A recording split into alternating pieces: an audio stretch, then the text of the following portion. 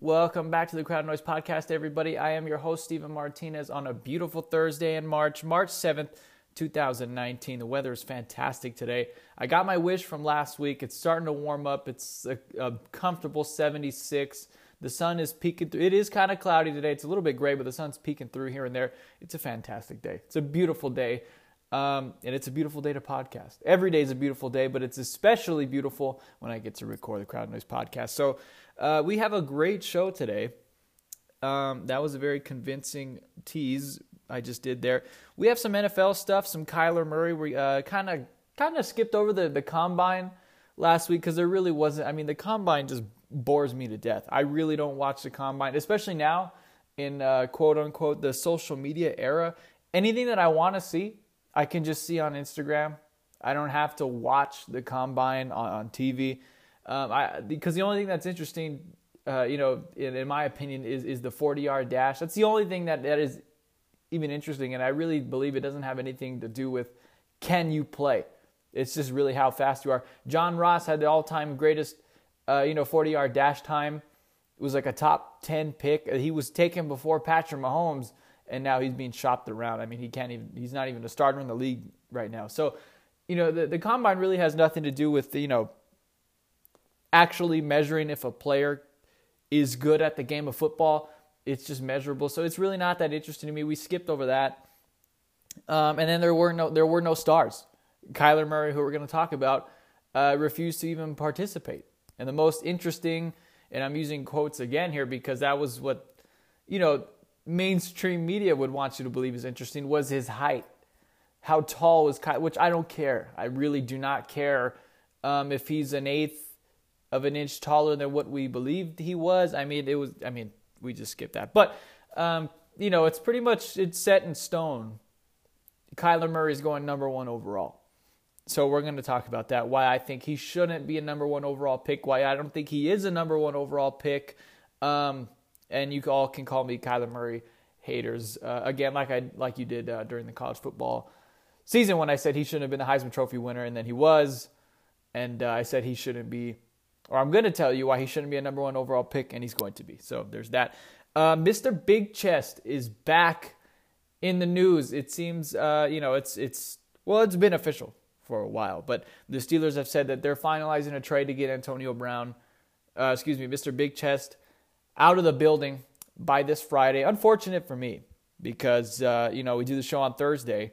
So I won't know who he gets traded to officially until tomorrow, and then I won't be able to talk about that till next week. And by next Thursday, it'll be, that'll be old news. No one's going to want to hear about that. So kind of unfortunate for me. But the team that it looks like he's going to get dealt to are the Raiders, which, good for me, is one of the two teams I said were most likely to, land Antonio Brown. So I guess that was, good psychic skills by me. Because I said that in all fairness, I did say I picked the Cardinals. But the top two teams I felt he would go to were the Cardinals and then the Raiders, and then a dark horse being the Packers. But it seems like they're kind of out. And the Cardinals are also out. They have enough to deal with Kyler Murray and Josh Rosen. They don't need to add Antonio Brown to that mix. And then we got some NBA stuff. I tried to hold out hope because I didn't want to sell stock on the King. I said the Lakers play out for stay off. They would jump in, not only make the playoffs, but get to the 7th spot. And then they lost their next two games, and I was still holding out hope. The absolute last chance for the Lakers was against the Clippers at home, and then they blew it. They've been so uninspired.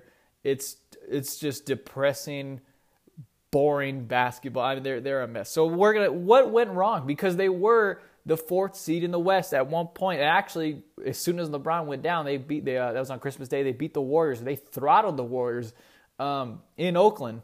They were the 4th seed in the West at that point, and then it just hit the fan from there. A lot of people say it was LeBron going down, the chemistry or lack thereof after the Anthony Davis deal fell through. I don't think there's any one point in the season where you can say that's where it collapsed. Because, I think there's just a whole combination of things. There's plenty of blame to go around. So we're going to talk about that. What went wrong with the Lakers season? Because everything was started off great. And then, now Now they have better odds of landing Zion Williamson than they do of they're not making it. They're not mathematically eliminated, but they're done. I mean, they're just finished. And I think they should tank. Actually, I think if they lose the rest of the games going forward, they have like a 30 or 40% chance of landing a top 5 pick. So yeah, let's just go all in and just tank for the rest of the way. And see who the Lakers can get. It'd be interesting if maybe not so much Zion Williamson because he's going number 1, but if they landed an R.J. Barrett or Ja Morant, I mean, I don't know. We'll see. We'll talk about that later. And then some college basketball. We are officially 2 weeks from today, March 7th, 2019. We are 2 weeks away from the tournament. I can't wait. And I can't stress enough how excited I am. It's my favorite week of the year's tournament week. The first weekend, I should say, because that's when all the madness happens. It's just non-stop basketball from 10 to 10, Thursday to Sunday. It's beautiful. I love March Madness. I cannot wait. We're 2 weeks away. I'm counting down the days. And 2 Sundays away, right, from Selection Sunday. Yeah, that's right. Selection Sunday will be the 17th. That's St. Patrick's Day. And therefore, we are 2 Wednesdays away from the Crowd Noise March Madness special. So we have one more Crowd Noise next week, and then we get the March Madness special, the Bracket Palooza, and then the next day, Thursday. There won't be an episode on Thursday. It'll be the Wednesday right before that. The tournament starts the 21st. We're going to be doing a Crowd Noise on the 20th because I want to watch the games. And I know you want to watch the games, so you're probably not going to listen to the podcast because you're going to be too busy watching all these crazy upsets, and so am I. So we're going to be doing that on the 20th. I can't wait. But in the meantime, we do have not so much a palate cleanser, but an appetizer. Next week is Champ Week. Fantastic. I said last week, Champ Week is more important than the tournament. The tournament is way more fun by far, but Champ Week is more important because that's when you really start to see teams shape into form. What are they going to look like in the tournament? The bubble teams are going to start fighting and claw their way into the tournament, get those 12, 11 seeds. It's going to be great. So next week is Champ Week. We're going to be talking about that this Saturday. I mean, fantastic games this Saturday, both on ESPN. Tobacco Road Round 2 in Chapel Hill. Number 4 Duke against number 3 Carolina at 3 p.m. Pacific. And then right after that, the fun doesn't stop there. Number 7 Michigan on the road at East Lansing against number 9 Michigan State. That's at 5 p.m. Pacific. They're back-to-back, one after another. So Saturday is going to be some great basketball. Then next week we have some great basketball in Champ Week.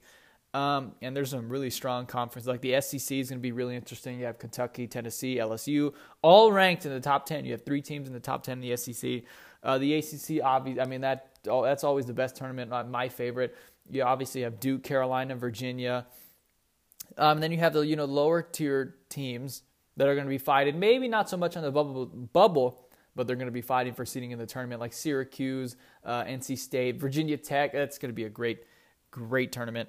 The Big 12. I don't know how interesting the Big 12 is going to be, but Kansas obviously eliminated from regular season championship in the Big 12. They snapped a 14-year-long streak. Can they kind of get revenge, I guess, in the conference tournament? I don't think so, but that's how you do a tease. Texas Tech, though, really great team in Texas Tech. They're going to be playing in the Big 12 tournament.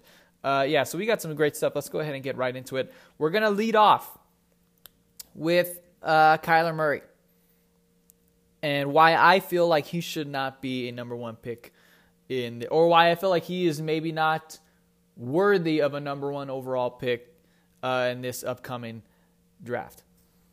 And I know a lot of people are just going to label me as just a hater now.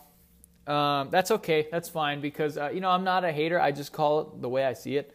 And, I just think this whole situation is just kind of ridiculous.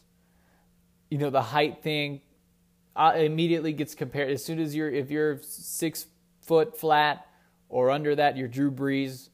Any shorter than 5'9", you're Doug Flutie, Russell Wilson. I mean, it just frustrates me. It frustrates me these lazy comparisons that people throw around. Comparing him to Baker Mayfield, comparing him to Russell Wilson, Drew Brees. Can we stop with that, please? Kyler Murray played 1 year at Oklahoma, and he won the Heisman, which, again, I also did not agree with. I felt it should have been Tua Tagovailoa. But he won the Heisman fair and square, whatever. He had one of the best offenses in the country, fine, whatever, played for Oklahoma, so be it. But Kyler Murray, if you take him number 1 overall, what you are saying is that he is unequivocally the best player in the entire draft board. And that is something that I just cannot agree with. And the thing that frustrates me is it depends on how do you look at this question. Is Kyler Murray a number 1 overall draft pick? That question actually has 2 meanings. There's a connotative meaning and there's a denotative meaning. Is he a number 1 pick in the sense that he's the best? No, absolutely not. Is he the best player available out of everyone? He's by far the best prospect, eligible to be drafted? No, not. I would say not even. We don't even know if he's better than Dwayne Haskins. Okay, and I don't think Dwayne Haskins is an NFL quarterback. I could be wrong, but there isn't a quarterback gem in every single draft. There just isn't. For a while, from like 2010 to like 14 or something like that, we only got one. His name was Andrew Luck. For like 5 or 6 years, we had a rough stretch of quarterbacks. And all we got was Andrew Luck. When was Russell Wilson? Okay, maybe Russell Wilson. I don't know when Russell Wilson was drafted, but potentially only 2 at that point. 2 in 5 or 6 years, Russell Wilson and Andrew Luck. That's it.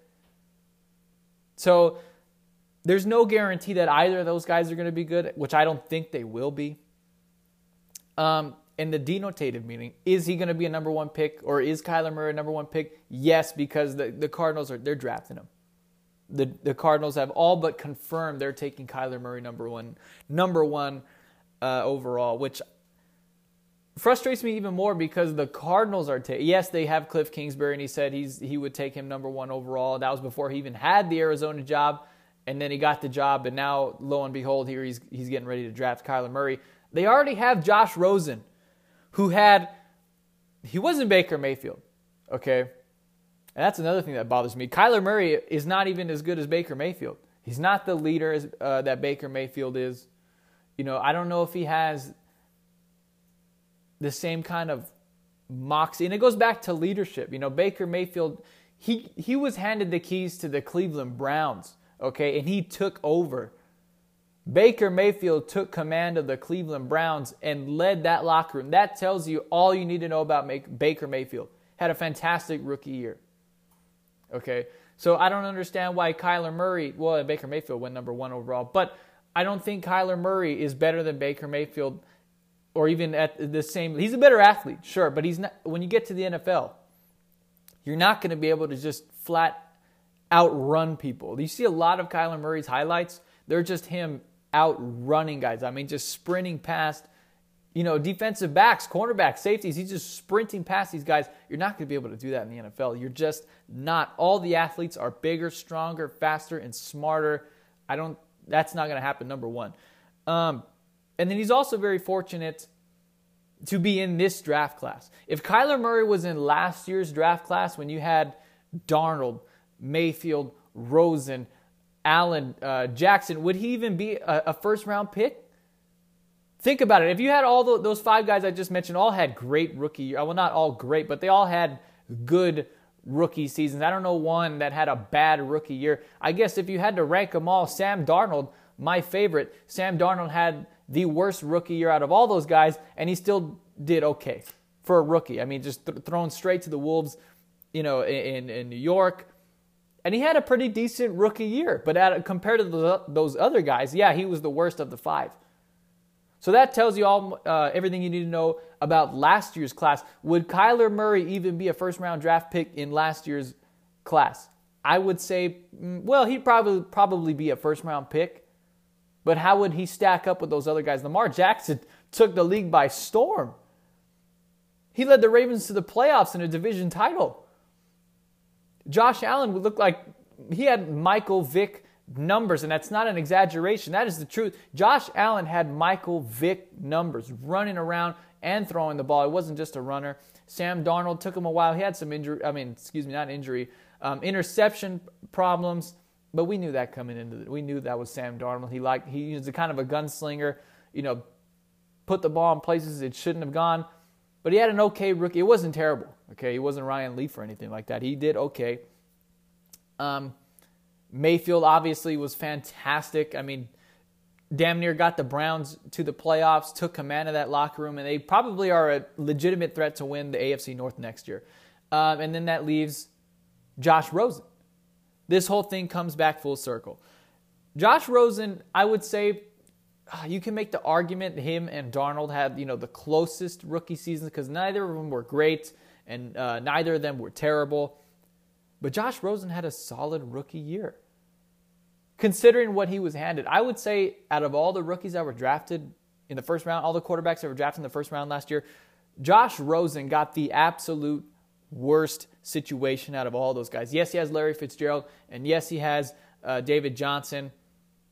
That doesn't make your whole entire team. They had a historically awful offensive line. And then for a guy who's not mobile, he was probably the most stationary quarterback in last year's, out of the first round group last year was Josh Rosen. But people forget that people have such short memories. Pre-draft, everyone had their own red flags and their pros and their cons. Josh Rosen, people forget this. He was labeled the most pro-ready quarterback in the draft. Out of everyone, Darnold, Mayfield, Allen, all those guys, everyone felt universally that Josh Rosen was most ready to play in the NFL right now. And now all of a sudden, the Cardinals are shopping him around for a third-round pick? Are you kidding me? A third-round pick for Josh Rosen, who went number 10 last year and had a decent rookie year. A rookie, we're not even talking about it's like Jared Goff. Remember, he was labeled a bust, and they brought in Sean McVay, and he went to the Super Bowl. They gave Jared Goff more time than they gave Josh Rosen. Now all of a sudden, he's not even worth another first-round pick. A third-round pick is what they're shopping around Josh Rosen for. Are we even sure that Kyler Murray is as good or better than Josh Rosen? I would say no. Josh Rosen, when you watch him play, he can spin it. He can throw the ball downfield. He can hit, bullseye passes. He's in a bad... just give him... My goodness, give the guy some time. He only had one season. And he played okay for what he had. He had a terrible offensive line. The defense was... the Cardinals, they were the worst team in the league. They had the number 1 overall pick for a reason. They were bad. Okay? And it wasn't because of Josh Rosen. And Larry Fitzgerald the other day said on the Mina Kimes podcast, which, by the way, quick plug here, once you're done listening to the Crowd Noise podcast, I highly recommend you go listen to Mina Kimes podcast. It's a great show. Her dog is in it, so that's all you need to know about that. But anyway, Larry Fitzgerald said it's hard to do anything when you're constantly on your back. And that wasn't a shot at Josh Rosen. That was a shot at the offensive line. They did not protect him whatsoever. So now all of a sudden, one season removed, and they had a defensive coach last year, mind you, kind of like Jared Goff. They're trying to get rid of him, and he's probably going to end up in Washington, D.C., and who knows where we're going to go from there. But good Lord, I don't see how Kyler Murray... Is he Andrew Luck? Really? Andrew Luck was one of the only guys where, just definitively, yeah, he's the best player in the draft. If you're an idiot if you don't take him number 1 overall. Is that Kyler Murray? I don't see Andrew Luck generational talent in Kyler Murray. I really don't. I don't think he's as good as Baker Mayfield, who went number 1 overall last year. So I don't see how Kyler Murray can be the number 1 overall pick when you already have a quarterback you just drafted last year who has some skill. It's not like Josh Rosen is a bum and they made a mistake. They didn't. They got a great quarterback at a pretty discounted price. If you ask me, at number 10, when the biggest knock against Josh Rosen was he was smarter than Jim Mora Jr. That's why people didn't draft him in the top 5, because he was quote-unquote arrogant. He had some injury problems, I'll give you that much. He's not as... like I said, he was the most stationary quarterback out of last year's Big 5. But he probably has the best arm and the most accurate arm out of all those Big 5. So I just don't understand how you can, definitively say we're taking Kyler Murray over that. If you ask me who I'd rather start my franchise with right now, Kyler Murray or Josh Rosen, I would take Josh Rosen. I really would, because he's a much better thrower of the football. He's very intelligent, like I said. A lot of people didn't like that. He's almost too smart for his own good, which makes no sense to me. And Kyler Murray, all of a sudden, Charlie Casserly said, and we don't know this. We can't confirm this because we don't know Kyler Murray or not. We don't know if this is true.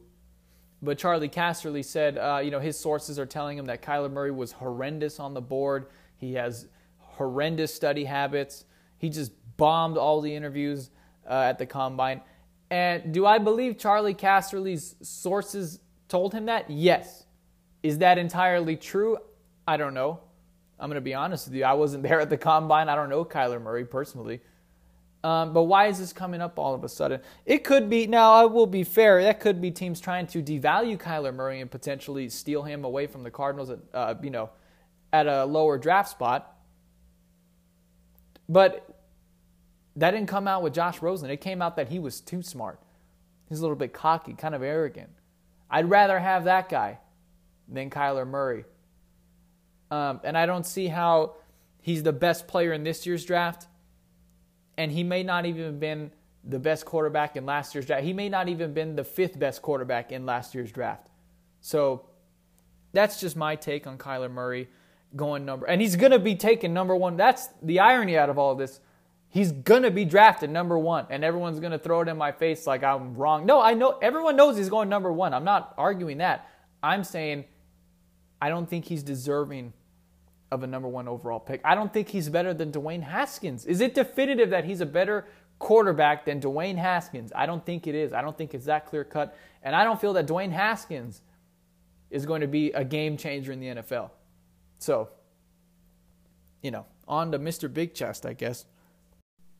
The Steelers said on Monday of this week that they would have finalized a deal for Antonio Brown by Friday of this week, and it is now Thursday of this week. So we are potentially less than 24 hours away from seeing Antonio Brown being dealt away from the Pittsburgh Steelers. And there's no official deal on the table yet, but it's it's pretty much set in stone. He's going to Oakland.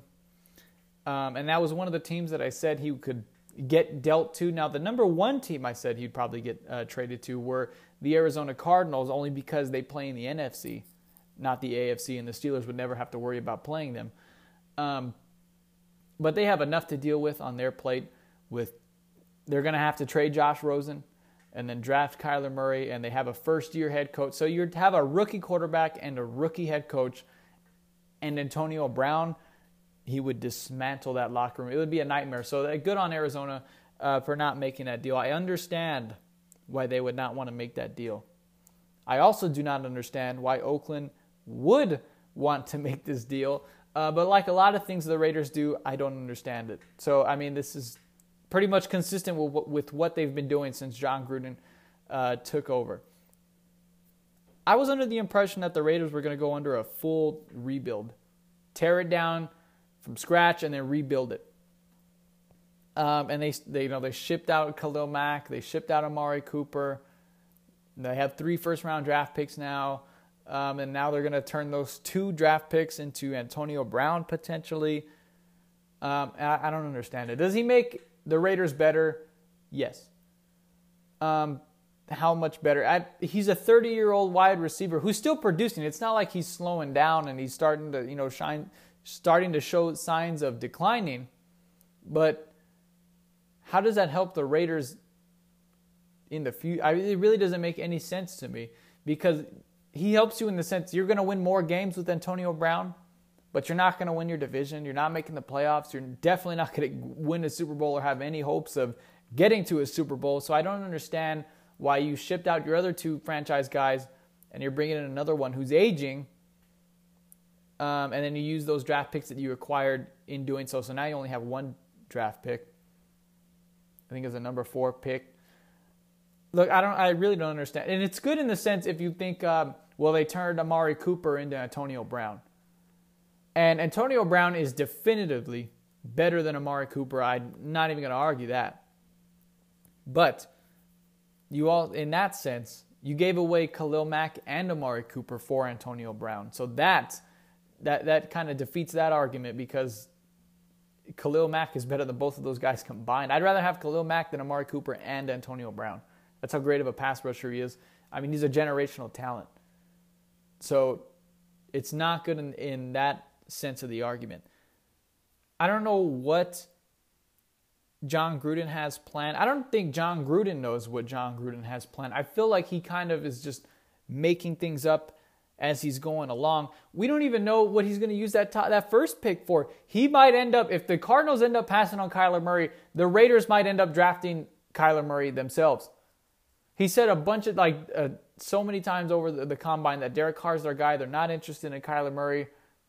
And yet no one believes him. Everyone said that, or Peter King said he's the worst poker player of all time. He wants Kyler Murray more so than the Cardinals do.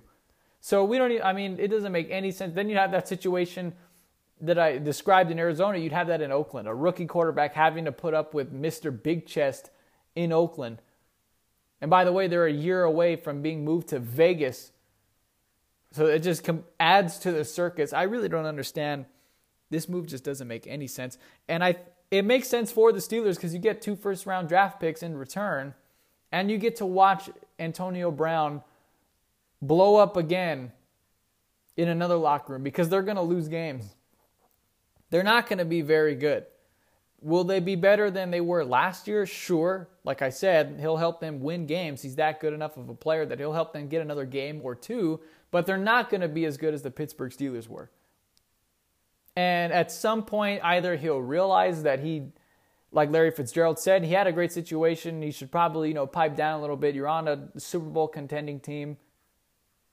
And then you forced your way out of it. You made a buffoon of yourself with your Larry Bird mustache. And now you're playing in Oakland in a dysfunctional franchise with John Gruden as your head coach. He's going to be screaming at you day in and day out because his hair is more blonde than your mustache. You're going to have arguments about that. It just doesn't make any sense from either side.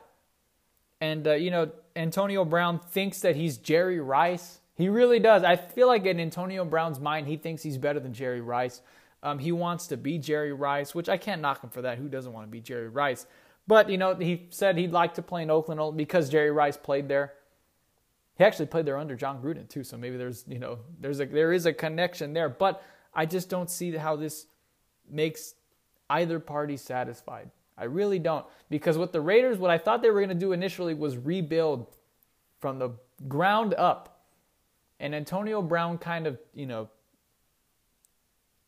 he destroys that rebuild in a sense because you're going to have to, when you bring in a player like Antonio Brown, a top 5 at his position, he's actually top 3, top 2 at his position. He may be top 1 at his position. You're making a sign that you're kind of trying to win games. And maybe they are. Maybe while they're in Oakland, they're going to try and win. And then when they're in Vegas, try to rebuild. I don't like that idea either because you're in a new market. You have to be interesting.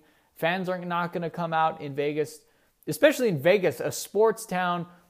And I only say a sports town because there's so much gambling involved. People in Vegas know what they're talking about when it comes to sports because they're all gamblers. Okay, so they have to know what they're talking about because money's involved. They're not going to pay money to come see you tank actively. So I don't understand what this move does for any party. I don't like what this is going to do to Derek Carr. This puts immense pressure on Derek Carr, to perform at a level to get Antonio Brown the ball as many times as humanly possible, play up to the standards that John Gruden has set, and now you have to play up to the standards that Mr. Big Chest has set for you.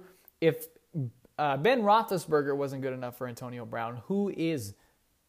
Honestly, who is? And I don't understand it. The Packers could be a dark horse team to make a move tomorrow. I don't think they will because they don't really make moves like that. Traditionally, the Packers don't make really too many blockbuster deals. But if you put Aaron Rodgers and Antonio Brown together, on the football field, it would be ridiculous. It'd be absolutely ridiculous. I think that would put them back as the favorites to win the North, even over the Bears. That's how good Aaron Rodgers is, and that's how good Antonio Brown is.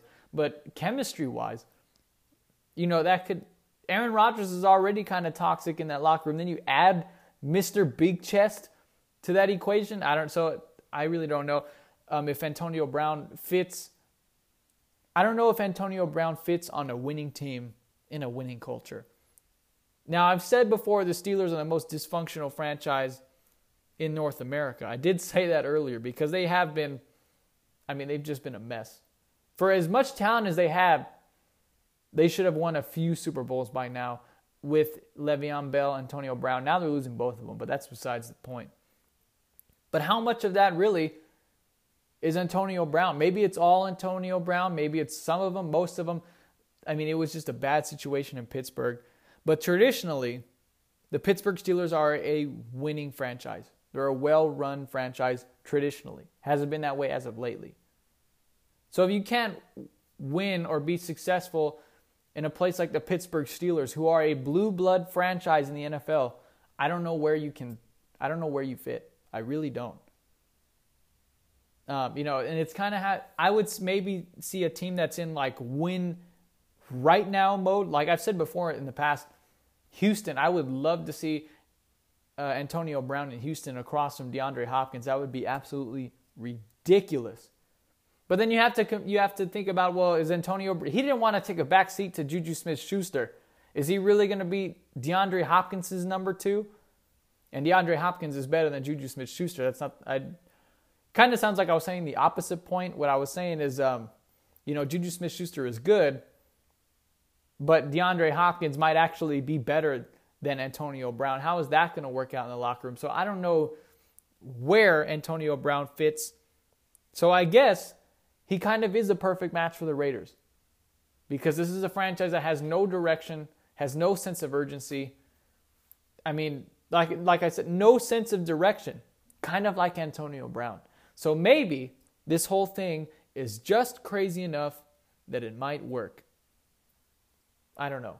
But most likely, it's going to be awful. And we're going to have a great time on this show dissecting every single week how dysfunctional the Raiders are and the dynamic between Antonio Brown and John Gruden. And Derek Carr, how he wants to be anywhere else in the world other than Oakland, and can you blame him? I just, I don't see how this move makes sense for anyone, including the Steelers, because like I said, they're losing Antonio Brown and Le'Veon Bell. Granted, you get 2 first-round draft picks in return, maybe even 3 if you play your cards right, but are any of those guys going to be as talented as Le'Veon Bell or Mr. Big Chest? I would say probably not. But they are the biggest winners of this deal because they get rid of 2 problems. Antonio Brown and Le'Veon Bell are both, a solution and a problem. They're great players with, they're just full of distractions, and they're kind of drama kings, the both of them. So this is just a really strange situation. It's kind of frustrating. So it's kind of the perfect landing spot for Antonio Brown in the sense of the culture. And it's a terrible landing spot for Antonio Brown in the sense of, the football move itself. I just, how terrible. What an awkward ending to this segment, because this is an awkward situation. You have a guy with a Larry Bird mustache and a Lego Man haircut, and he feels like he's a better player, or he has more jurisdiction than a player with 2 Super Bowl rings in a franchise that has tied for the most Super Bowls in the entire league. And, he's getting sent to, just a circus in Oakland where he may not even be the biggest star. They still have Marshawn Lynch. He may not even be the biggest presence on his team. And Marshawn Lynch is not a bad locker room guy, but everyone loves Marshawn Lynch. Come on. He's one of the most fun players in the entire NFL. How is Antonio Brown going to deal with that? And the Steelers, I'm sure, do not care about that. They are not concerned with his well-being whatsoever. But that's a problem that the Raiders are going to have to deal with. And the Raiders are going to have a lot of problems to deal with over the course of the next 9 years. That's how much time John Gruden has left on his contract. What a mess. What a mess on both sides, Antonio Brown and the Oakland Raiders. And it may not even, the trade hasn't even gone through yet. The trade isn't even official. We don't know until tomorrow if he's actually going to the Raiders. I feel like he will, and the league, Adam Schefter says he's pretty much going to Oakland. So, just buckle up. We're in March right now. The season doesn't start till September. And then we still have Le'Veon Bell. We don't even know where he's going, though he has more freedom because he's a free agent. And I think he's actually going to get a really good situation. He's probably going to end up in either New York or would really be a great spot for him, Indianapolis. Antonio Brown, however, is going to the Oakland Raiders. Now on to the NBA. There are no ads today. I know you guys are probably tired of hearing the same ad over and over and over, and I'm tired of only getting like 1 penny per ad listen. So this is a sponsorless episode of the Crowd Noise podcast. So you're welcome, I guess, for sparing you like a minute and a half or something of an ad. So there you go. We're on to the NBA. And the Los Angeles Lakers, after another loss last night, are all but, it's all over but the shouting. They're done. They're not making the playoffs. And, their odds are now better of getting the number 1 overall draft pick than making the playoffs. If they were to lose, if they kept the same pace that they're on right now for the rest of the season, I think there's 17 games left. They have like a 30 or 40% chance of getting a top 5 lottery pick. How quickly the tables have turned. From last week, and I felt like they were going to make that push. I felt like it was finally time. Okay, this is when LeBron's going to become LeBron. They're going to win 7 of 8 or something like that, jump into the 7th spot, play Denver, beat them in the first round, get in the second round, maybe beat Portland or something like that, and then, I don't know. I felt like it was finally going to turn around because things usually work out for LeBron James. It's very rare that everything goes wrong for LeBron. And this is a season where everything went wrong for LeBron and the Lakers. So whose fault is it? What happened? Because like I said, at one point they were the 4th best team in the West. The 4th best team in the West. The Lakers were a legitimate contender in the West, to make not only make the playoffs, obviously at number 4, but, get to the Western Conference Finals at that point. And then LeBron went down. And they were just terrible from there. Kuzma's been hurt and inconsistent. Tyson Chandler helped for like a week, and then he disappeared. And it's so, who is to blame? At what point? And then some people feel like it was the Anthony Anthony Davis trade. I don't even know where that came from. People felt it was the Anthony Davis failed trade that kind of destroyed the locker room. Potentially, but then because a lot of people were saying, it destroyed, the chemistry of the young guys in the locker. The young guys were not the problem. Actually, for a while, Kyle Kuzma was balling out of his mind, and then he looked like he was untradeable. Then he really cooled off, and then Brandon Ingram took over. He stepped right into his shoes.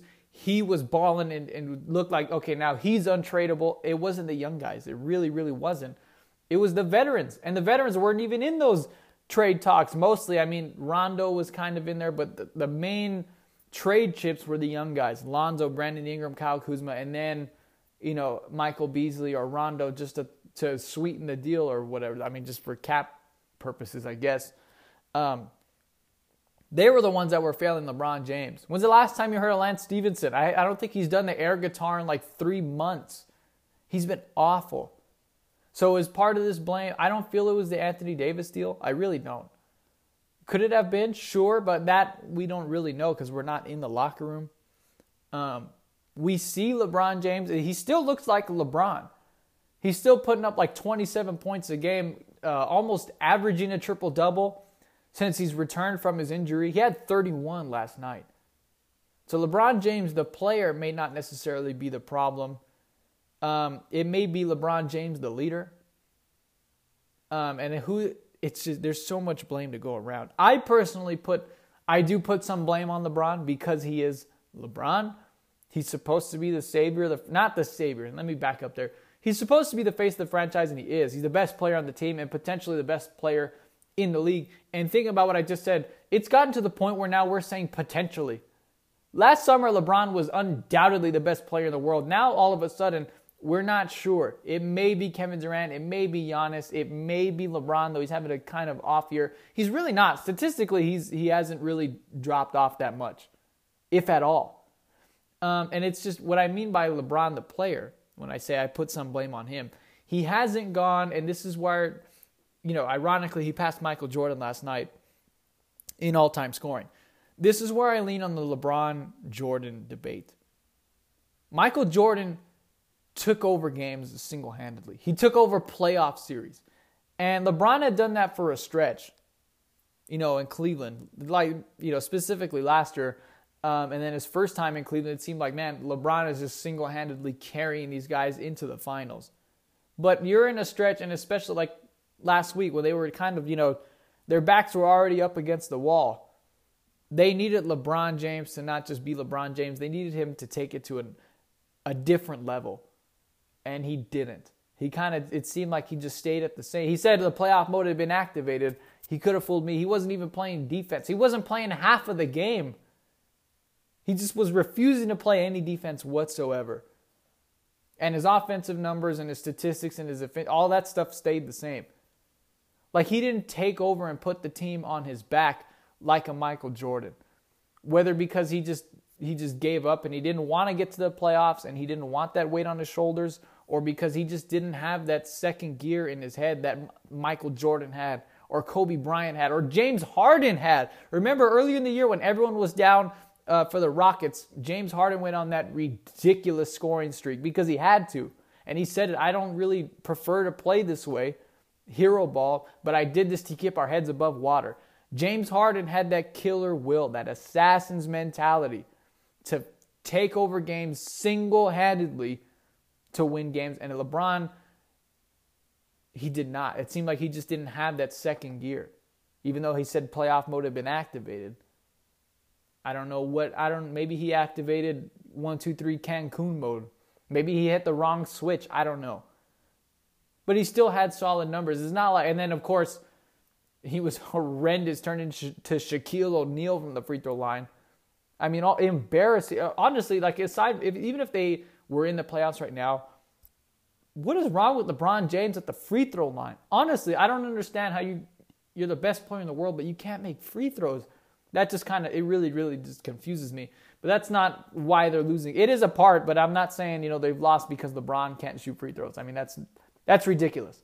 That's not why they're losing games. He's still playing good enough. He's playing good, but not to the next level that the Lakers needed him to go to. So I put some blame on LeBron because he is the captain. He is the best player, and he's supposed to be the leader, and it looks like he's not. He's not playing as a leader. He just isn't. So I put some of the blame on him. And I say some because I don't think it's entirely his fault. He's still playing at a high level, just not, he's, like I said, like a Jordan. Like, he's just taking over games, willing his team there, assassin, killer, James Harden, Kobe Bryant mode. And I'm going to throw all the adjectives I possibly can. You get the point. It's not all on LeBron. I think most of this, I would say probably 70-30. The 70 going to Magic Johnson and Rob Pelinka for orchestrating this ridiculous roster that they threw together. And they didn't even, it's just absolutely ridiculous. The lineup that they gave LeBron to work with. Obviously the young guys, those were the attractive pieces of the franchise that may or may not have drawn LeBron to LA in the first place. And those were the guys that they were going to use to turn into Anthony Davis. But it's everyone else. All these one-year mercenaries that they brought in, Rondo, Lance Stevenson, Michael Beasley, Tyson Chandler, JaVale McGee, it just did not work. They tried to reinvent the wheel, and we're going to get defenders and playmakers. You already have that. It made no sense. And I said that way back in the beginning, but with some optimism because it was the beginning of the season and they had LeBron James. This is just a really weird, strangely constructed roster. Like, you already have Lonzo and then you bring in Rondo, who's just an older version of Lonzo Ball. You have Lance Stevenson, who's a defender and a playmaker. You already have Lonzo and then Rondo, who's a playmaker. It's just, Rondo is it's a defender and a playmaker. Lonzo's a defender and a playmaker. Then they brought in Lance Stevenson, who's a defender and a playmaker. Then they brought in Michael Beasley, who was supposed to be their scoring punch off the bench. They got rid. I mean, he plays in China now. Literally, I'm not joking. They traded him to the Clippers, and then the Clippers cut him, and now he's playing in China. They got rid of one of their other young assets, Ivica Zubac, in that deal to get rid of Michael Beasley. Now, good for Zubac. He's going to be playing in the postseason now. Good for him. He got out of that, the situation that the Lakers are in right now. I put a lot of blame on Magic Johnson and Rob Pelinka, and it's only going to get worse. I know I've painted this horrible scenario all year long. The Lakers, missed the play. I didn't even come to that. I never once expected the Lakers to miss the playoffs. And there were people who did expect them, and I felt like those guys, they're haters. They hate LeBron or they hate the Lakers. There's no way LeBron, and I said it last week, there's no way LeBron is missing the playoffs, and he did. Unbelievable. So now the situation is even worse. And if they don't bring anyone in, which I don't think they will, the Lakers could get no one this summer, and I don't think they're going to. Why would you go to the Lakers who just missed the playoffs and, oh, by the way, you're going to be second banana to LeBron James? Originally, I said, why does it matter if you're second banana if you're winning titles? That's not the case. Now you're just second banana and you're fighting to make the playoffs in the West. So that is a reflection upon Magic, because Magic was supposed to be the ultimate free agent extraordinaire, the guy to recruit players, the guy to draw in players in the summer and sell the Lakers and bring free agents. You missed on Paul George, and now you're going to miss on basically everyone this summer. The only hope the Lakers have is that Kyrie Irving really wants to play with LeBron James. And even at that point, how much better does that make the Lakers? We saw what LeBron and Kyrie were in Cleveland. They were a good team. They made the finals consistently, but they barely beat the Warriors in what was not the greatest comeback in NBA Finals history. They were down 3-1 and they came back. But the point I like to look, I'm not glass half empty guy. They were down 3-1, okay? I don't think this makes them better than the Warriors. It doesn't make them finals contenders or even Western Conference finals contenders. You'd have to bring in somebody else. And I don't think that's going to happen. I don't think they're bringing in Kyrie Irving and then Kevin Durant. Though, that's a possibility. I don't think they're bringing in two guys. It would have to be you bring in Kyrie Irving and then the Pelicans cooperate and then you're able to trade, Lonzo. You'd have to get rid of Lonzo because you already have Kyrie Irving. Those two do not fit together. And then you'd have LeBron, Kyrie, and Anthony Davis, which is a formidable big three. But where's the rest of your team? Because you lose the 5 veterans that did not fit in LA, and then you lose probably all 3 of your young guys, Lonzo, Ingram, and Kuzma, in that Anthony Davis deal. So they're really backed up into a corner. I put a lot of blame on Magic Johnson and Rob Pelinka for constructing the supporting cast, because LeBron knew the young guys. He knew what he had there. It was the veterans that came in after LeBron. That's where things were kind of strange. And it was working. Even after all that, they were still 4th in the West. And then it just all kind of collapsed all at once. And then they made 2 ridiculous, horrendous moves at the trade deadline, bringing in Reggie Bullock. It's Bullock, not even Bullock. Bullock and Mike Muscala, who were, those guys were awful. Reggie Bullock was just... I saw they brought him in. He was supposed to be their version of Kyle Korver in Cleveland. Their shooter, the 3-point specialist. He was horrendous. Reggie Bullock was terrible. The games that I watched, he made like 1 or 2 threes. He was no good. And then Mike Muscala came in, a few minutes per game. And now that, it's all of this is likely going to cost, not likely, it is. It's costed Luke Walton his job. Who are you bringing in? Is it Brian Shaw? Are you going to bring in Ty Lue to be your coach? I put a lot of this on Magic Johnson and Rob Pelinka, though it's not all entire. Again, I think there's plenty of blame to go around. I would say 70% the front office, 30% LeBron James, just because he is the best player. And he's done it in the past so many times. And maybe we take him for granted. We see the rosters that he had in Cleveland that he was dragging, kicking, and screaming into the finals last year. I thought the Lakers roster he had this year was better than the Cleveland roster last year. Apparently I was wrong because this team didn't even make the playoffs. And maybe potentially, like I said, some of that is on LeBron. How were you able to kick it into gear and make it, to the finals last year, but this year you weren't able to kick it up another notch and make the playoffs? It's just a really unfortunate scenario. I feel like LeBron is starting to have a lot of regrets about coming to LA. Everything that he came to LA for, Los Angeles specifically, is working. He's got another movie, he's got a movie coming out. He has like 4 or 5 TV shows that he's running. The Uninterrupted one, The Shop. He has $1 Million Mile or something like that on CBS. I saw a commercial for. But everything he came to the Lakers for is absolutely not working. It's just been a disaster. I feel like he has to own some of the blame, though most of it is on the front office. And, I don't see how things are going to get. Unless, again, like I said, if they were to keep the same pace, they have like a 40% chance to get a top 5 pick in the lottery. Maybe the Lakers strike gold and they get RJ Barrett. I don't know. But does RJ Barrett turn your whole franchise around? You don't want to put that kind of pressure on a rookie. And maybe that's what the Lakers need. I've complained so many times that they took Lonzo Ball over De'Aaron Fox. Maybe they need a generational talent from this draft to carry them in the future. Though I think RJ Barrett would probably be the number 2 overall pick. You'd have to tank really, really hard. You'd probably have to lose all 17 of these games if you wanted RJ Barrett or Zion Williamson. But the point being, they have to get something.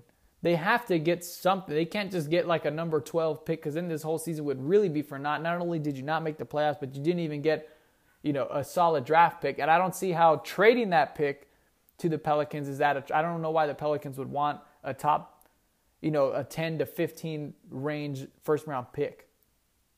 And even you might even be more interested to keep your first round pick if it is an RJ Barrett or a Zion Williamson. Though those are really outside chances. I don't think they're going to get that, because you have teams like the Suns, the Mavericks, and the Hawks that are just really, and the Knicks too. I mean, they're really bad also. You're going to have to. They've been tanking since day one.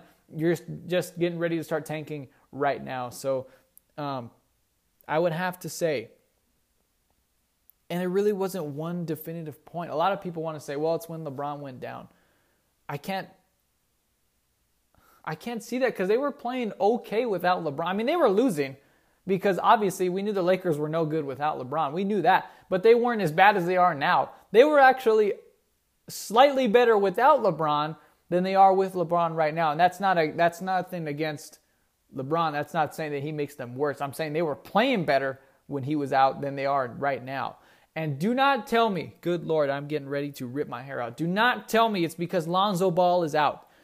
I can't tell you how sick I am of hearing that Lonzo Ball is the glue. He's the gel. They're losing because Lonzo's not out there. He plays defense.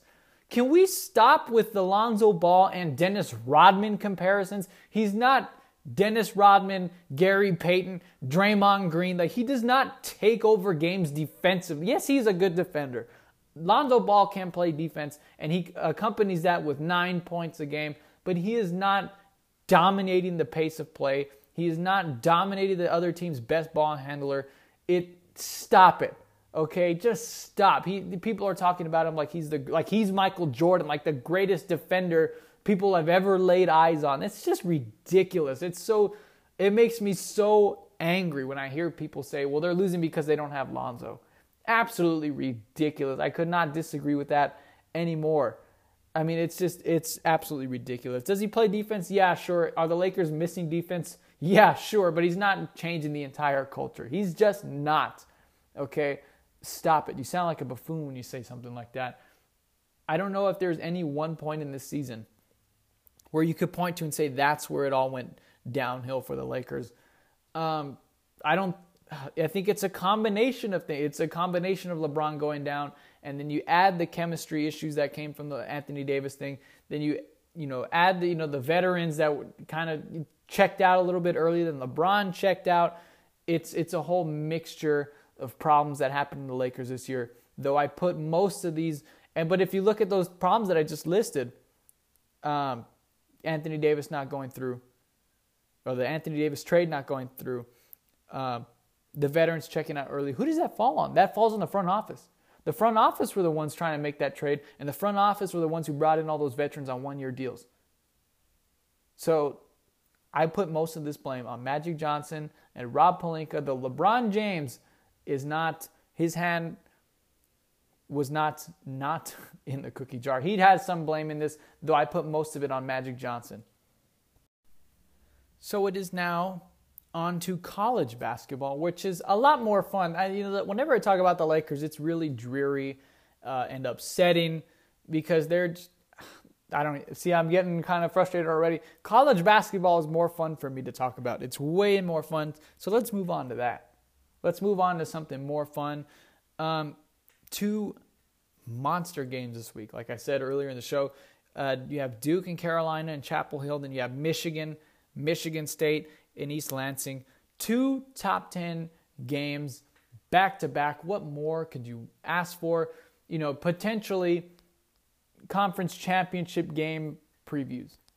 So it's just, so much fun. I can't wait. Those are on Saturday at 3 and 5. I cannot wait to watch those games. I cannot wait. Every Saturday is just all college basketball regular season. I'm trying to get, a feel for these teams and get ready, to make my bracket, which is always tough. You always have so much hope. Isn't it funny how everyone thinks their bracket is perfect, and then once it comes out, the first day, the first hour and a half, they're like, this is the worst thing I've ever seen in my life. I love seeing how confident everyone is in their bracket.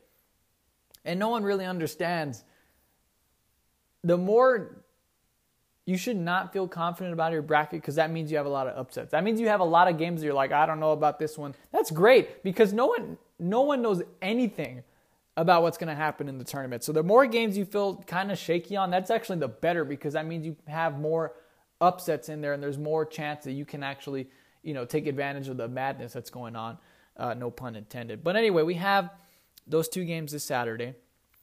Then next week we have the conference championships, like I said. Here, I'm going to list them here for you. Now, none of them are set in stone yet because the regular season is still going on. This is the last weekend. It's going to end pretty soon. But we don't have the luxury of, like I said, going once a week or recording a podcast once a week. Sometimes you're kind of, in a bind a little bit because you have to kind of prepare for things that are going to happen. And then the next ensuing week, you don't really get to talk about those things because it happens. So it seems like a long time ago. Like if Antonio Brown gets traded tomorrow, which he probably will be, next Thursday, I don't think I'm going to talk about it because it's going to be so much time. It's almost a whole week had passed and then no one's going to want to hear about it. So I can't tell you what the actual matchups are, so I'm not going to be really picking conference tournaments because, the brackets aren't set officially. But here we go. Here's the conference tournaments next week. Starting on the first one. Actually, a few conferences, the smaller ones, Missouri Valley, the Sun, all those clowns, they already started. But the real big dogs, they're starting next week, and I'm going to list those for you. March 12th, that's next Tuesday, through the 16th is the ACC tournament. So that one starts on March 12th, and that'll end on the 16th, which is a Saturday. That's the ACC. Then the SEC is March 13th through the 17th. That's Wednesday through Sunday. The Big Ten is March 13th through the 17th. The Big East is March 13th through the 16th. And the Big 12. 12. I said the Big 12th like I was listing the dates. The Big 12 with a V, March 13th through March 16th. So all of them are pretty much, they're all like next weekend. The only one that's kind of starts a little bit early is the ACC. It starts one day in advance and it ends on the same day. And the ACC, I saw the bracket. It's a huge bracket, so I understand why they'd have. And there's a double bye in the ACC. And again, I don't know how exactly it's going to work because the season hasn't been finished yet. Certainly, Carolina is fighting for that number 1 spot, with Virginia and stuff like that. So, and then again, like I said, Tobacco Road is just fun to watch. Period. Whether it's you're fighting for the conference seeding or whatever. It's just a fun game to watch no matter what. But it does have conference tournament implications. Oh, and here's one. I forgot this one. I saved this one for last on purpose because it may be the most important when filling out your bracket. It's the American Conference. Now, I know you're probably thinking, I've never even heard of the American Conference. How could that have any kind of importance to me? I'll tell you. Because they have teams in there that are ranked in the top 15, in the top 25. and are really good team. They're going to make the tournament. They have teams like Houston, who's I think top 50. I have it right here, actually. Houston is ranked number 12, and they were top 10 last week. And then they have UCF, who beat Houston on the road, is now ranked number 25 in the nation. And they have good teams in there. The American Conference is a really good team. Is there anyone else in the top 25 from the American? Doesn't look like it. But they also have, I think UConn is like fighting for a spot potentially in the bubble. I might be wrong on that. I might just be making that up. But you want to watch the American Conference because I know you probably haven't seen much of those teams. You have to watch those teams, especially on a neutral floor in a conference tournament. It's like a tournament setting, similar to what they're going to be seeing in 2 weeks. I was going to say in March. We're already in March. But it's going to be similar to what they're going to be seeing in the Big Dance. So you want to watch the American tournament. That one's March 14th through the 17th next week. That one's going to be the most important for you to watch because I know you haven't seen any of those teams. I've only seen those two teams once, and that was when they played each other. It was last Saturday, actually. UCF and Houston were playing each other, and both of those teams are fun to watch. I mean, Houston was top 10 ranked at one point, and then UCF has, and you may remember this name from the Instagram mixtapes, Taco Fall. He's 7'6", and that's not an exaggeration. He's 7 feet 6 inches tall. He's just a marvel on the court. He makes big men look small. He's very fun. It's fun to watch. They said he was, I forgot the number, but they measured him in like how many tacos tall is Taco Fall, and I think it's like over 100 or something like that, like 120, maybe more than that. But he's 7 feet 6 inches tall. He's a very large man. You can't miss him. Once he's on the floor, you can't miss him, and you definitely cannot miss his free throw shooting form. Good Lord, lethal shooter. Please help this man on the free throw line. But anyway, that's besides the point. You want to watch that.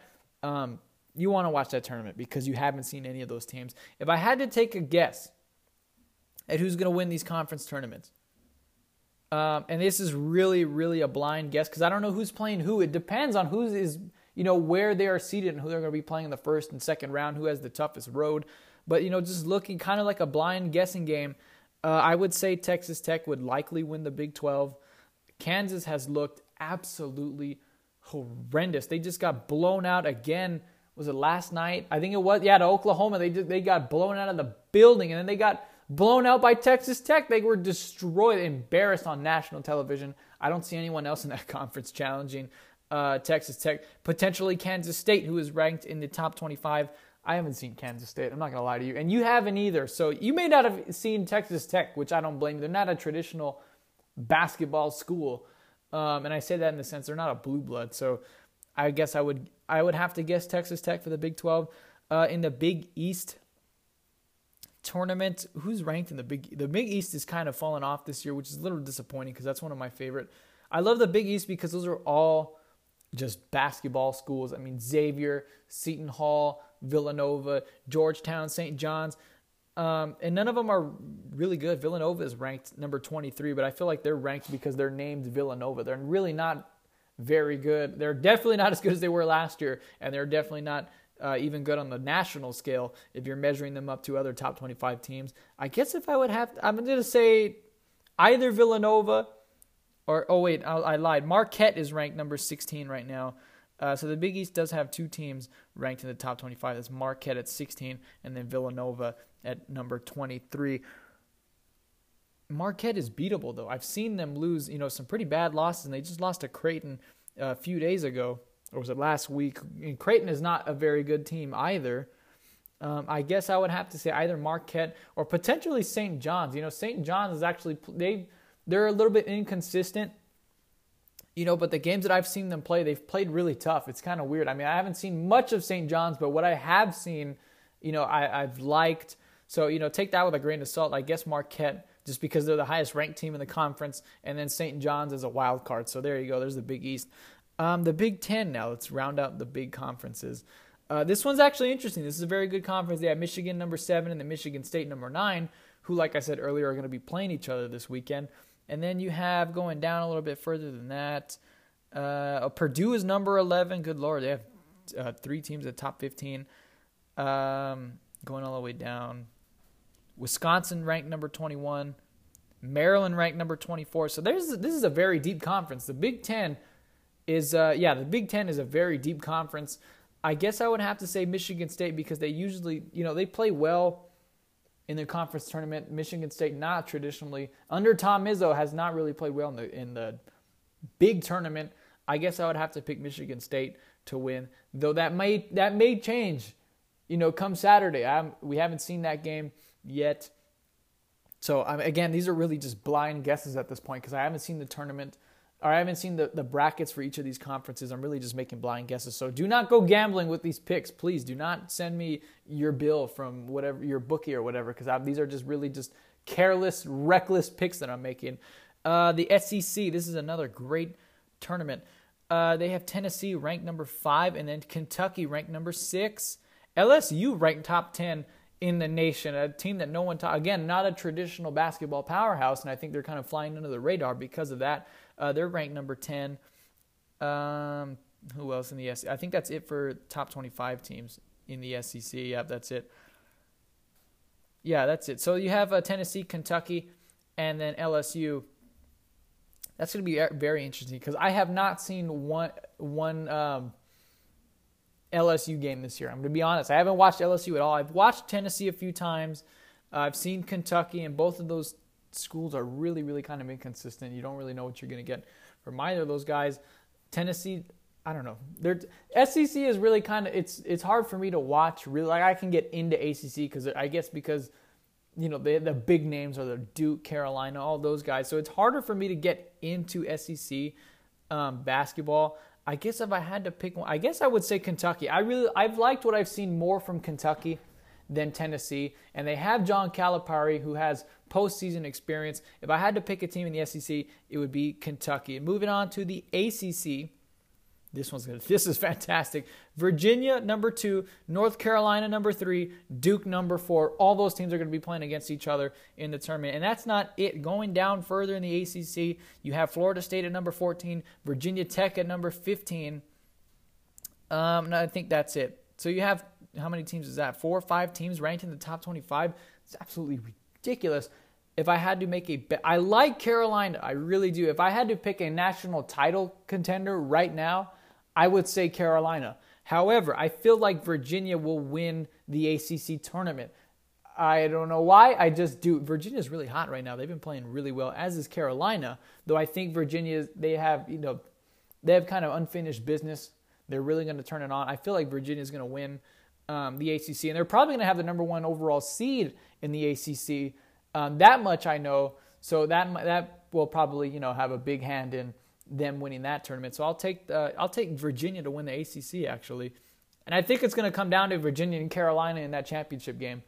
So that's going to be a fantastic game to watch.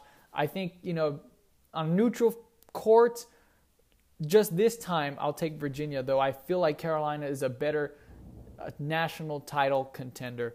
And then the last one, the American Conference. I'll take Houston. I don't know. Like I said, I haven't watched many of those games. I've only watched one American Conference game, and it was the 2 teams that I think are going to be competing for a championship, Houston and UCF. I'll take Houston in a rematch on a neutral court. So there's your college basketball championship week rundown. Is a really, really unthorough coverage by me, but I only have one TV. Okay, I don't have 48 TVs. I'm not Joey Brackets in the bunker watching every single team every night. But I try my best, okay? I'm doing my best here. And come bracket time, I will definitely be prepared because I take my brackets very, very seriously.